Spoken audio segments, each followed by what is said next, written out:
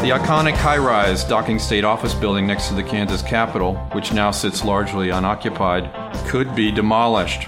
That's the quest of Governor Laura Kelly, who put in motion a plan to scrap the legislature's preference for lopping off some floors of the structure and renovating that space. But work to take the building to the ground could begin as early as January 2023. On the other hand, a preservation group called Plains Modern has gone to court to halt full-scale demolition, and they're here with the Kansas Reflector to discuss why that should be the chosen path for this building. Here to dig into the details is historic preservationist Colleen Lynn. Hello. Hi. We have architect Michael Gibson. Hello. Yes, thank you. We have historian Paul Post. Hello, glad to be here. Yeah, good to see you. And attorney Philip Gregson. Good morning. Honored to be here. Yeah, good for you. Thank you to you all. So let's begin with Colleen, and all of you can pitch in, but let's just talk about the fundamental question, the cause. What is the cause here? We're talking about an old state office building. It's been used for half a century. It's sitting over there right next to the Capitol. Some people might think it's beautiful, some people might not, but what is the cause we're talking about here? Tim, it's not just an old building, it is a historically designated building. The docking building on the National Register of Historic Places is scheduled for demolition starting on January 1, and that's often surprising to anyone who knows anything about preservation law or statute. It's usually not that simple. Plains Modern decided to intervene after Governor Laura Kelly issued a final order that allowed the building to be demolished in spite of the fact that the State Historic Preservation Officer ruled in February that doing so would cause it to be removed from the National Register. That final order contends that there are no prudent and feasible alternatives to destroying the national landmark. However, we know that there are documented prudent and feasible alternatives that were provided by Clark Huseman in a state contracted report back in 2020. And that's why we're here now, is to assert that there are options beyond tearing down the docking building. Okay. Paul, you're the historian here. Could you just paint us a picture a little bit about the building and talk a little bit about its significance as a structure? Well, the building is significant because after World War II, there was a desire by the state to bring all of the state employees who were at various diverse venues into one state office building that would be adjacent to the Capitol building. That process actually started in the late 40s and continued through the early 50s when the current design was decided upon by the then State Building Committee. And it went forward with a $9 million bond allocation to build this structure, which is a mid-century modern edifice. And I'll defer to my friend here, Michael, to talk a little bit more about what that means. But essentially, when the groundbreaking took place, and later at the dedication, then Governor Arnn described the building as the worthy twin of the Capitol building. The Capitol building embodied the 19th century, and the state office building, as it was then known, now the docking building, embodied and was essentially the embodiment of the 20th century. And as I said, Governor Arnn described it as a worthy twin to that 19th century Capitol building. Okay, Michael, you're our architectural style guide. Help us out with maybe the significance of this particular building. Well, when I moved to Topeka, I noticed the building right away. It is a very different looking building. And it surprised me to learn that building was completed just a few years after the UN Secretariat, which is a tall, glazed, modern building that's considered one of the first of its kind in the world, really. And I think that's significant because the docking was really a trailblazing building for the whole country. There's a lot of really unique technology and methods that were used in that building to make it extra flexible, to make it easy to adapt. It's a very resilient structure. It's concrete encased steel. At that time in the 50s, that was the approach used to fireproof a tall structure. And it even has double pane insulated glass windows. And it really an innovative use of the technology at the time and a trailblazing building. Mm-hmm. So, Philip, you're the legal counsel here. I just quickly want to know What is you're trying to approach this from a legal perspective to preserve the building, or at least part of it. How big of an uphill battle is that? I consider it a fairly big uphill battle. Presently, the suit's been pending since approximately April of this year. The issue's been briefed, and we had oral arguments last week.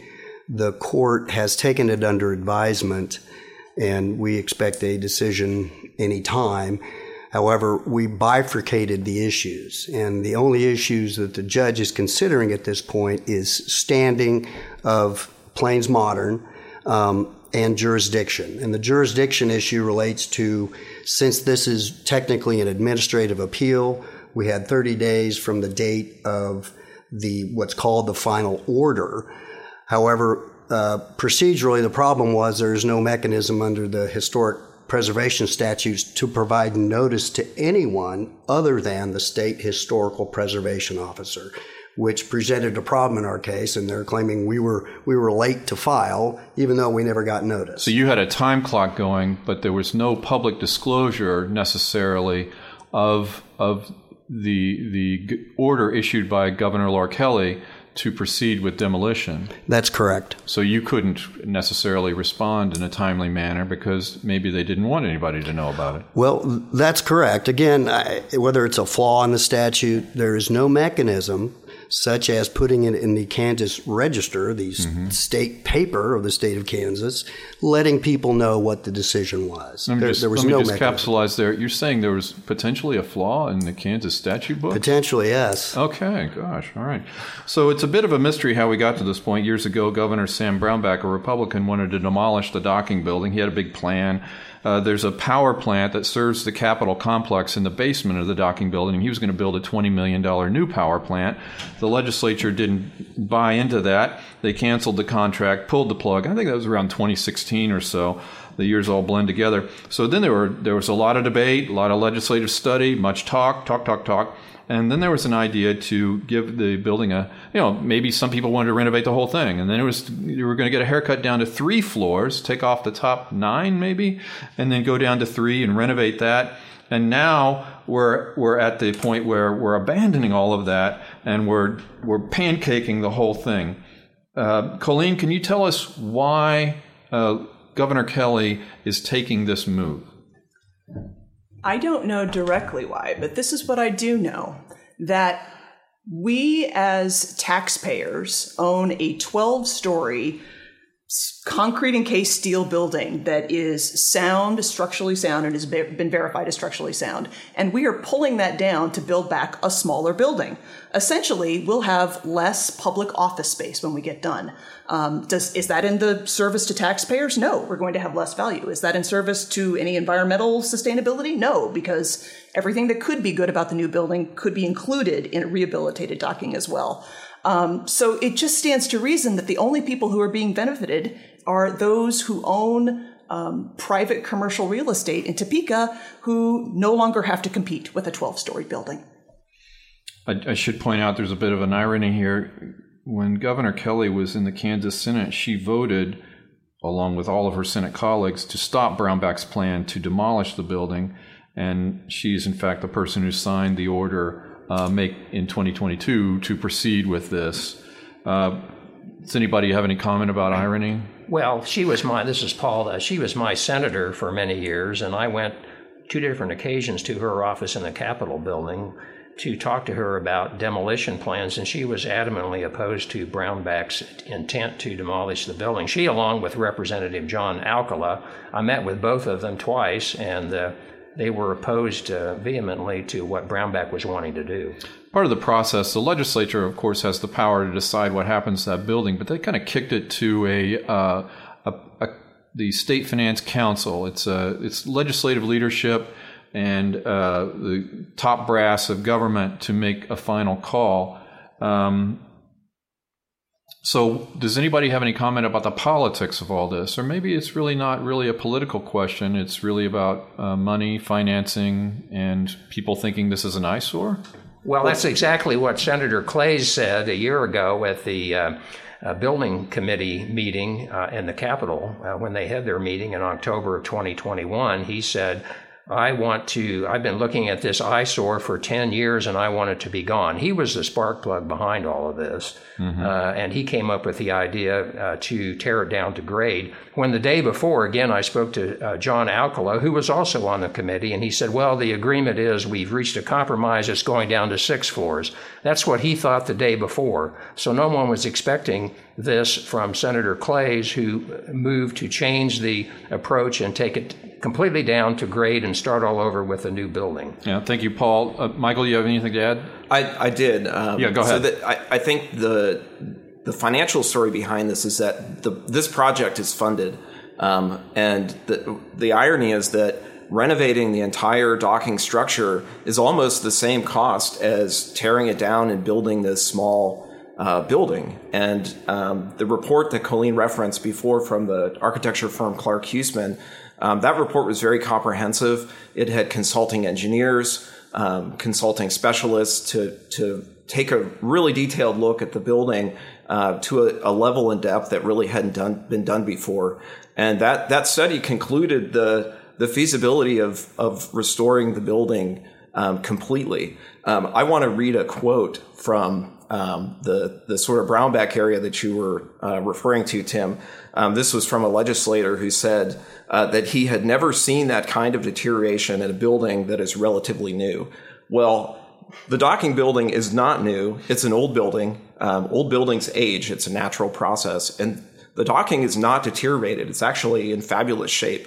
I've been to the building many times. I've been walked around by members of the Department of Administration to show the building systems and the materials. And the building is in spectacular condition considering the very low level of maintenance and service that was done in the office spaces. And luckily, the building is preserved very, very well. It's not leaking. It's not going to fall down. When we've been engaging the public on this issue, we've actually heard a lot of that misinformation that there is something, people think there's something fundamentally wrong with the building, and there really isn't. It's a building that is in great shape. I should note that Kansas Reflector requested comment from the Department of Administration, but the agency declined to comment due to y'all's legal fight. I did want to ask you something that I had heard in the State House, and that is when the people looked at what to do with, if they took it down to 3 floors and they looked at what the interior structure of that 3-floor building would be, they had these pillars that would hold up 9 other floors, and those apparently get in the way of a proper, meaningful renovation of the remaining part of the structure. Does that make any sense to you, Michael? I laugh about that a little bit because as an architect, I'm familiar with projects that have really pushed adaptive reuse to an extreme. There's hotels where you can spend the night in an old concrete grain silo.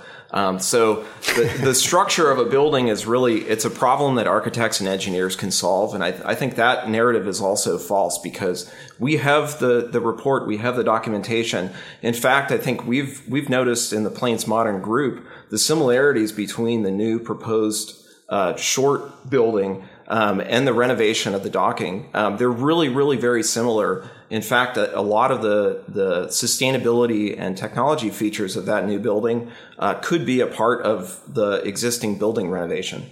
Michael, can you also tell me what Plains Modern, somebody tell me what Plains Modern is? It's a style of architecture? Could somebody just explain your all's name, group name? It's because our group is committed to preservation and advocacy for modern design in Kansas and across the Midwest. We took on the moniker Plains Modern, the idea that this particular style has a home in Kansas and surrounding regions too. Okay. What does it typify, Plains Modern? Can anybody tell me? I think we're still learning that. Okay. And in the preservation world, I think we've ignored a lot of our structures that are maybe just 60 or 70 years old, and those structures deserve to be retained as part of our society and part of our building culture. If we lose those buildings, they will not be replaced. Building construction and building technology has changed greatly. We can't replace a building like the docking if it's lost, and we haven't even talked about the aesthetic and the historical value of the building. Thousands of state employees worked in that building for decades, and so there's a lot of sort of time and kind of memory tied up in that structure. Yeah, there's a pledge when they tear it out to save some of the more beautiful aspects of it. I think there's marble on the walls in the first floor, etc. And I just don't know how that's going to be put back into a building in a meaningful way. Well, Tim, I think the public kind of media presentation of that has called that preservation, and that's really not preservation, just taking the parts of an old building and putting them on display. Anyone that's familiar with what preservation is knows that that's the opposite of preservation, because to preserve a building means that it can continue to be used, it can continue to be inhabited and experienced. I have a one-page timeline of all of this, the saga of this, the soap opera, and we're going to go through that. But Philip, I wanted to just real quickly, can you tell us, in terms of the legal fight over this, if the judge were to allow you the suit to continue, you say you have standing as a group to bring some cause in court and that the jurisdiction is appropriate, how do you see that playing out if you're prevailing? If we prevail at this particular stage, then we're faced with the prospect of deciding whether or not we should seek some type of injunctive relief to preclude the project moving forward as directed by the governor. And we'll cross that bridge if and or when we get there. The notion would be to stop the wrecking ball in its tracks. Yes, and it could be stopped if the judge were to simply dismiss the final order and say, hey, tee it up again and do it differently. But before I move on with that, you mentioned irony earlier, and I wanted to emphasize, as I did in our oral argument, all the things we're talking about is behind the backdrop of a state public policy that reads like this. And this is KSA 75-2715. And it says, it is therefore declared to be the public policy and in the public interest of the state to engage in a comprehensive program of historic preservation and to foster and promote the conservation and use of historic property for the education, inspiration, pleasure, and enrichment of the citizens of Kansas. That statute also references that this process is of the highest priority. And again, I'll ask you and your listeners, as I ask the court, does what happened here reflect that preservation is the highest priority of the state of Kansas? I don't think so. Mm-hmm. And so we're certainly encouraging the governor to rethink this and hopefully take some action separate and apart from what the court is doing now. Yeah, okay, now, excellent. I appreciate that. Now we're going to talk a little bit about the sausage making of all things in government. And so we're going to go back to 2011. That's when Governor Brownback proposed that the building be raised without legislative approval. And he started relocating people to other private office buildings and signing 20, 25-year leases, I can't remember, for exorbitant escalator clauses that are really given, the fact that everybody wants to work at home now seemed like a ridiculous contract that the state would cost them dearly to get out of. So way to go there. Then in 2016, the Kansas Preservation Alliance proposed this be placed on the National Register. Can somebody talk about that? Because I think it was placed on and taken off? No, not exactly. Explain where we're at there. So the way that these buildings are listed is that there is a state body. It's the Kansas Historic Board of Review that considers what structures in Kansas should be added first to the state list and then sent on to the national for their consideration.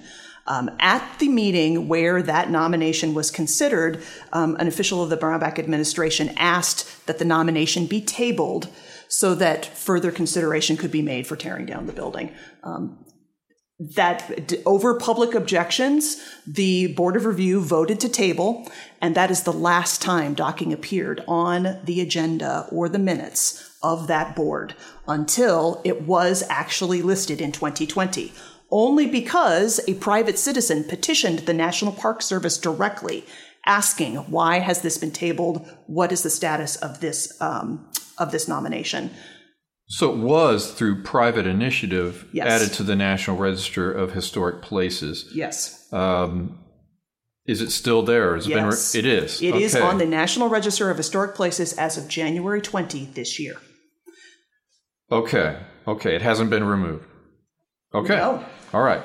The legislature, a couple years ago had a big joint committee where they focus on things in terms of state building projects, and they hired a consultant. A big design firm came in, and there were recommendations that maybe they could rehabilitate it all or remove some of the top floors.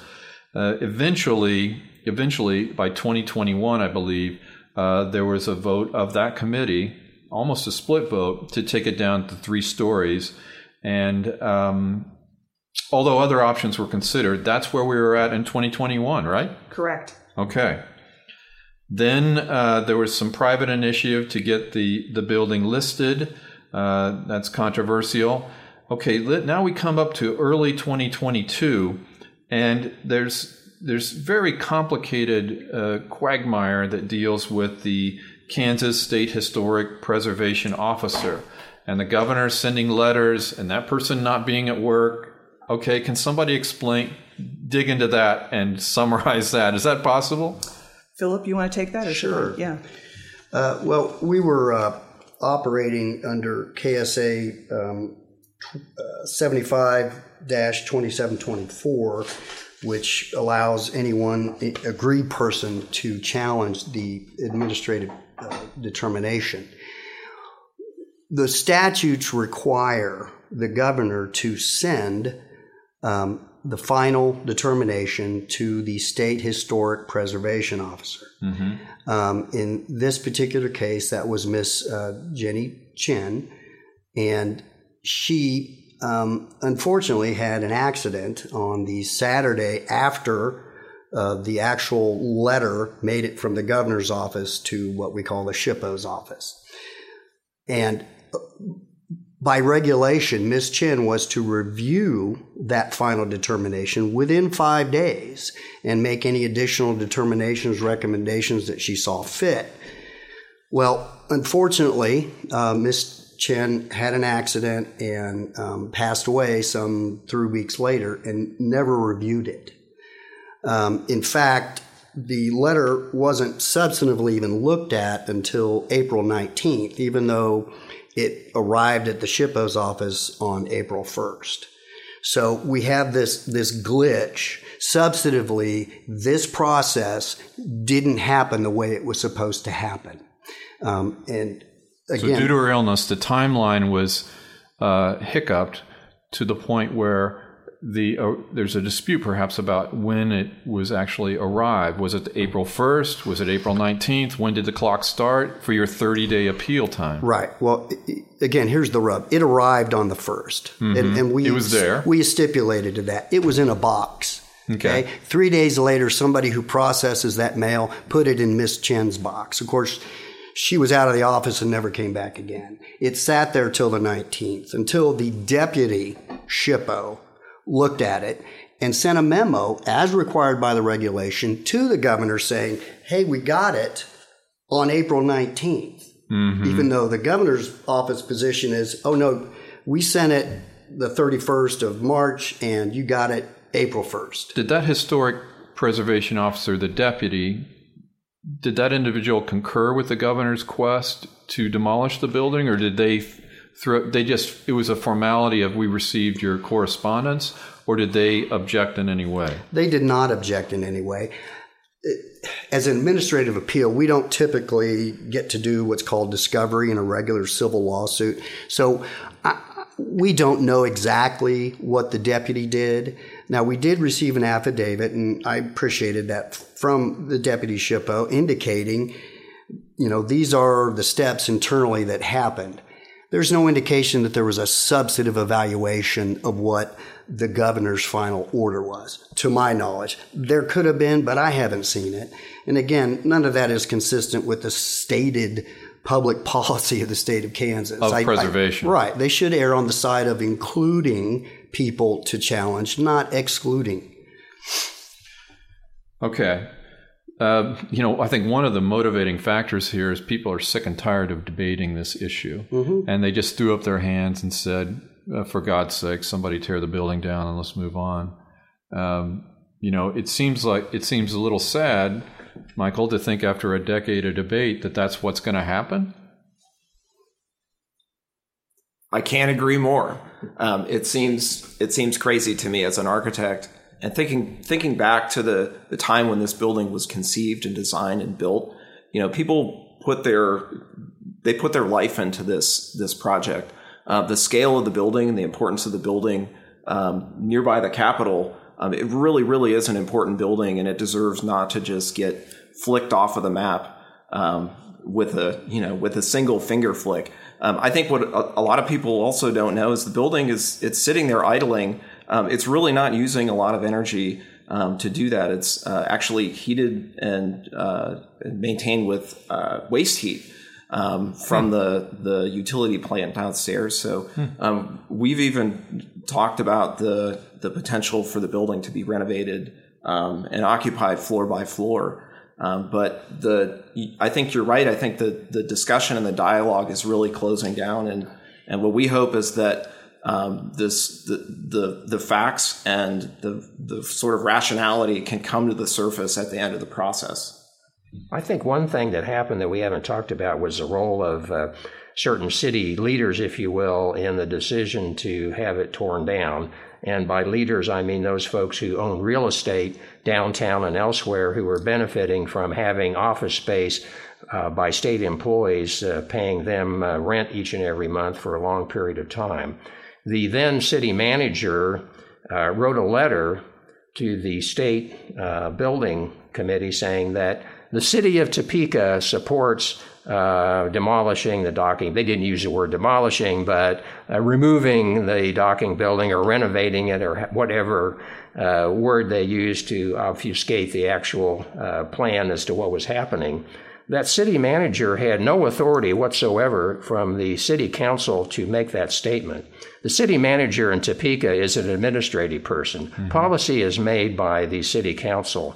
I took that up with my own council member, Karen Hiller, right when it happened, and I've also talked to others, and essentially what they said was, well, we were busy with other things and we didn't have time to carefully take a position on this. Well, that's fine if they're busy, but then to have it come out saying the city of Topeka supports this is wrong, because the city of Topeka, in the form of the city council, took no position whatsoever. But that's been used and carried forward by people who want the building to come down to say that, well, the city supports this, so what's the problem? Yeah, the city, just a second, Colleen, the city manager could be interpreted as advisory, but clearly there was pressure from the land barons in Topeka to get rid of this docking building because that clears the way for them to lease out space to government employees. You wanted to say something? I just wanted to return to that point that you made, Tim, about docking fatigue. And certainly you can feel that at some points here in Topeka.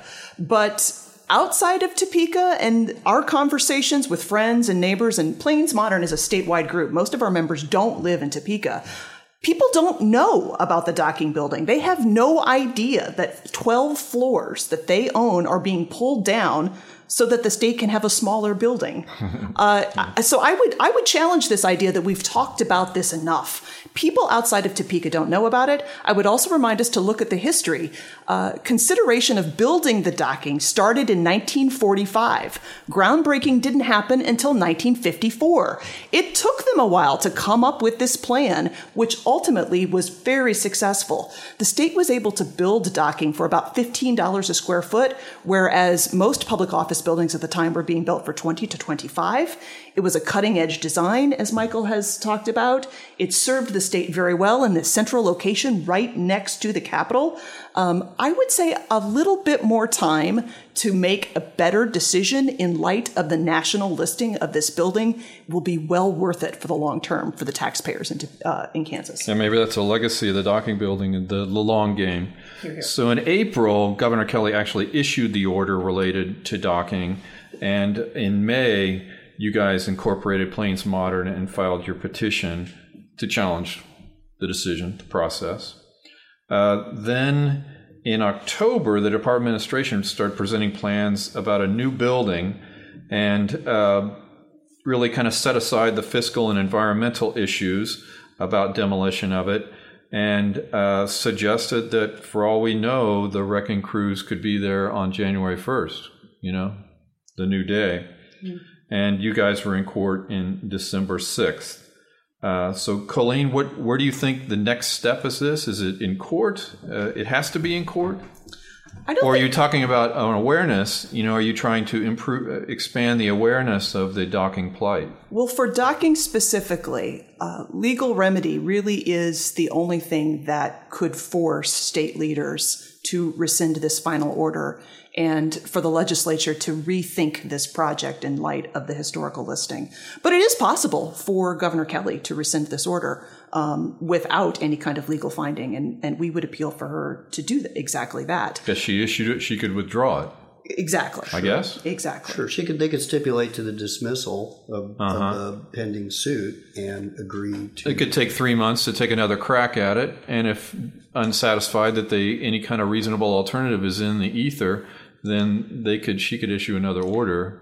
Yes, and Tim, I threw that out at the hearing that at any point since May when we filed this, they simply could have renoticed this. Right? Yeah. And made sure the SHPO who was then acting did their job. Yeah, maybe be a little bit more transparent. Right. Transparency is a significant issue. And, if you try to pick the most memorable buildings in the state of Kansas, I think docking's one of them.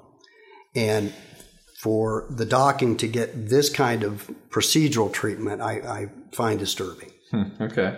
I wanted to close this out by asking a question of you all about sort of the use and throw it away society. My parents have a farm in Missouri, and I find myself rummaging around trying to find a piece of metal to fix a gate or something, instead of buying a new one. And that's okay, but this is more complicated. You're talking about a very large building in downtown and prime real estate, but it is an expensive proposition when you start just throwing away 12-story buildings with a budget, replacement budget of about $120 million. That's real money. So what do you guys think about that generally? Michael, can you start with you? Just about architecture and buildings and just saying, it's 20 years old, we can just tear that down. Sure, Tim, and I think you're exactly right. I think the sustainable thing to do is to evaluate what you have first and see how you can reuse it, because there's embodied energy, there's embodied carbon dioxide in that original structure, and it all goes to the landfill. And you're using more energy to tear down that building in addition to the energy it already embodies. So the project, in terms of sustainability, really doesn't look good from that perspective. And I think also where the state office workers are currently employed, these are not super high quality modern buildings. These are grocery stores, renovated Dillons. So I think that's the potential to upgrade an existing building to modern standards. And that's something that Clark Huseman's original report on the full renovation of the building highlighted, that this could actually be one of the most efficient office buildings in the whole state. Despite its age, it really has that potential. Okay. Paul, do you think about historical precedent here? Do we think that if they just can deck this building, then what's next? Well, I think so. And just to echo what Philip said about the state policy, which has been on the books since 1977, about historic preservation being the highest priority, not a priority, but the highest priority. It's designed exactly to go against this idea of being a throwaway society. We want to honor our historic roots. And so I think just that alone is enough to say this building should be saved. And Philip, the legal issues here, this is I don't recall a controversy quite like this, but you could be setting precedent. That's true. And first of all, Paul, yes, you're right, and I echo what you just said. Certainly, look, my hope is, even if we don't ultimately get our goal here, is that the legislature will look at the statutory structure and fix it, because it at best it is convoluted and it's not working right. Okay, so my hope is at least that much will happen. And Colleen, you get the last word. Tim, you're right. We're a throwaway society. But in talking to people around Kansas about this issue, I'm struck by how frequently, when they find out about the particulars of the case, their immediate reaction is, what a waste. This is wasteful. This is contrary to Kansas values of making good use of the resources that we have. They don't understand why we're tearing down 12 serviceable stories to build back 3. So I think that there is hope to turn people's thinking about this project around if they knew the facts of the case. Mm-hmm. All right, I think we're going to have to leave it there. I want to thank Philip, Paul, Michael, and Colleen. Thanks for coming in and tag teaming this issue. It is an important one, a little bit convoluted, but a lot of these things are. I want to thank everybody for listening to the Kansas Reflector. Thank you.